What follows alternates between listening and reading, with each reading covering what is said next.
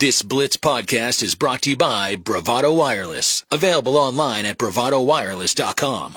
Love to hear from you. You can also text us at any time at 918-262-5072. As a matter of fact, if you have a pick for Bedlam, we'd love to hear it right about now. Do you have a question about Bedlam? We'd love to hear that too. Ryan Aber joins us. He is our OU insider from the Daily Oklahoman, and we are now 2 days away from what was likely to be the last Bedlam regular season and for doggone near forever. But I thought Coach Gundy was right. There'll be a bowl game at some point between these two. More importantly, let's break down this game. It was... Well, let me ask you this. Let me put it this way, Ryan. How much have expectations changed in both cities, Stillwater and Norman, since the Kansas game, you think? Yeah, I think fairly significantly with Oklahoma, obviously, going into that Kansas game, a lot of hype, and they were starting to, wonder if they could be a playoff team and even beyond, getting visions of 2000, and then Kansas sort of brings them back down to reality with everything that happened up there. And then for Oklahoma State, it's just been a steady rise in expectations after that disappointing 2-2 start, obviously losing to South Alabama. And you start to wonder if this team's even going to get into a bowl game. And then all of a sudden you look up and they're tied for first in the Big 12, and Ollie Gordon's one of the talks of college football. And when you're doing something that hasn't been done at Oklahoma State since Barry Sanders, that's pretty lofty company, and certainly Oklahoma State has made a drastic turnaround. So it's certainly not the Bedlam that we expected, a month ago. I saw an interesting stat today, and I also watched a tweet that came from Dean Blevins, and of course Dean's seen and played in a lot of Oklahoma football games, where he said, this is not the same team post-Texas. And I started looking at some numbers, and I know numbers can be twisted around. But that number that's going around about the stop rate for the OU defense, on October 10th, they were 11th nationally in stop rate. That was about 1.08 points per drive, which is an important stat defensively. Now, post-UCF and Kansas, they are down to 26th in the country. It's still representative. Pretty good drop. What we're seeing is what seems like a little more bust, a little less intensity. What do you think we've seen in those two games? Well, I think for one, they're playing better offenses. That UCF, especially with Plumlee and Kansas, period, have better offenses than most of what OU had faced before that. So you knew their rate was going to go up a little bit, but certainly they've had some more busts. I think. I think the linebackers, especially Danny Stutzman, who, obviously his status for Saturday is questionable after missing, most of the second half on Saturday against Kansas, and Jaron Kanik haven't played nearly as well as they did early in the season. I think, some of the misdirection and deception that Kansas and UCF have done have really thrown them in particular off kilter. And then on the back end, you've seen the really big bust that we didn't see from this defense early in the season with, obviously the big one against UCF with Woody Washington and a couple of others, the long touchdown run from Jason Bean the other day. So I think it's given up more big plays, and then just those linebackers not being quite as crisp as they were early in the season. Now, the good thing for OU's defense is that I think their defensive line has played a little bit better than they have early in the year, but they've got to put it all together, especially against an offense like Oklahoma State. If you'd like to ask a question of Ryan, you can at 918-262-5072. Ryan Aber, our OU insider, as we preview Bedlam here at 7:41 on the Blitz. Bryce? Ryan, you'd mentioned Stutzman's status. Also, Towie Walker has been talked about as a game-time decision. What have you heard over the course of this week? Have they been pretty quiet about what they've released about those guys, or is there any real reason to be confident about them showing up in Bedlam? I think there's a fair amount to be confident on Towie Walker. He was moving around decently after the game. We talked to him, didn't have any kind of wrap or boot on his foot. And generally, if players talk, they're okay. I know that Brent Venables expressed confidence that Towie Walker would play when we talked to him on Tuesday. Danny Stutzman is much more up in the air, and it's a tough deal. It sounds like it was a high ankle sprain there when he got hit in the end zone trying to pull down an interception, and just a sort of a freak deal got a guy sort of flung into him.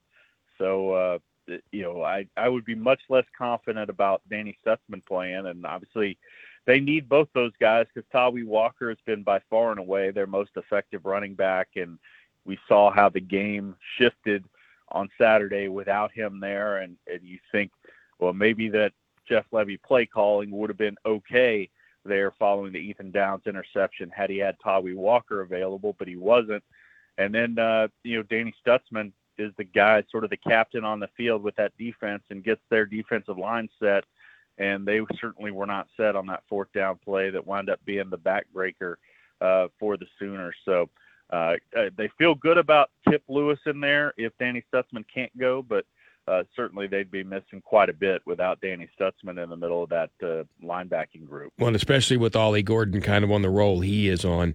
When you look at matchups in this one, what is, from your standpoint, where does Oklahoma hold an advantage and where do they have a problem? Well, I think where they hold an advantage is their receivers versus the Oklahoma State secondary. It's a young group on the back end for the Cowboys, and generally haven't had much depth. And they've struggled at pass defense, and certainly Dylan Gabriel, outside of last week, has really picked apart defenses. They've got a deep group of receivers, so you would expect Jaleel Farouk, Nick Anderson, Drake Stoops, and that group to be able to find their spots to move the ball downfield against the Cowboys. And then, on the other end, an area of disadvantage is the one that we just talked about, the linebackers versus Ollie Gordon, because Ollie Gordon has been so good, and if you can't get him bottled up at or near the line of scrimmage, he can really, really hurt you. And to have two straight 250-yard plus games is just incredible. And I don't think it's going to be a third this week, but if the Sooners linebackers don't hold up against Ollie Gordon, then he could be not too far off. Because, certainly he's capable of hurting them in a big way. Yeah, and especially if they just get on a roll and at home with that crowd and everything that's going to be kind of going on, you would think that and with that team right now kind of feels that role too. So if they continue that would be tough. I know there was good recruiting news for Oklahoma this week, though. Reggie Powers committed, a 4-star safety. He looks like he's going to be a hell of a player. Yeah, and then that's just a continuation of their momentum on the defensive recruiting side.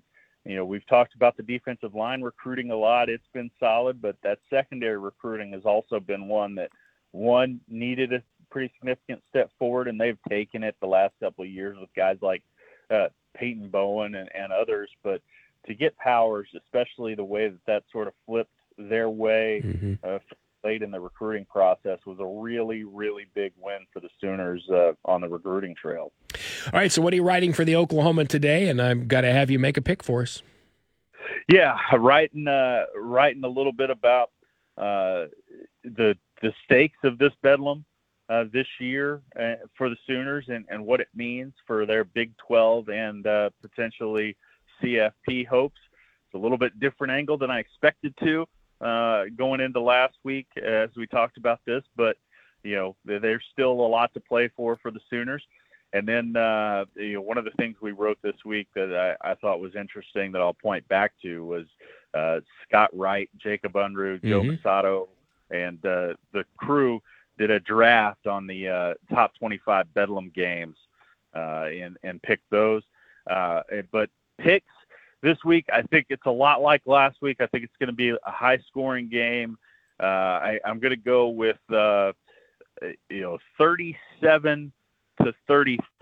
Sooners find a way to win. I just think the mental edge that they hold in this series is going to wind up being a little too much, and I think Dylan Gabriel ultimately puts up bigger numbers than Ollie Gordon on the other side. Gotcha. Now, which game did you pick as number one, by the way? I picked, and I am completely blanking on what I picked on that one. Pretty incredible. But that's what happens at 7:30 in the morning. Yes, I understand. I understand. All right, we'll let you off the hook on that one then. There's a lot of good ones, and most of the good ones were in the last decade. Let's see. I picked 1988 for my first pick, which was the number 4 pick in the draft. Mm. But 2001, the 16-13 OSU winner, was the number 1 pick. Yep. Yeah. As a matter of fact, I'm looking at a picture of Rashawn Woods making that catch right here. And Rashawn was scheduled to be with us today. We're still chasing him, but we'll see if we can. You know what? He's still running. We'll see if we can find him somewhere. Well, be safe down there. It's going to be a fun night in Stillwater, and we'll talk to you next week and see how it goes. Sounds great. Always look forward to it. Thanks for having me on, Rick. You betcha. That's Ryan Aber of The Oklahoman. He is our OU Insider at 7:47 here on the Blitz 1170. Thank you for listening to this exclusive Blitz 1170 podcast from Bravado Wireless.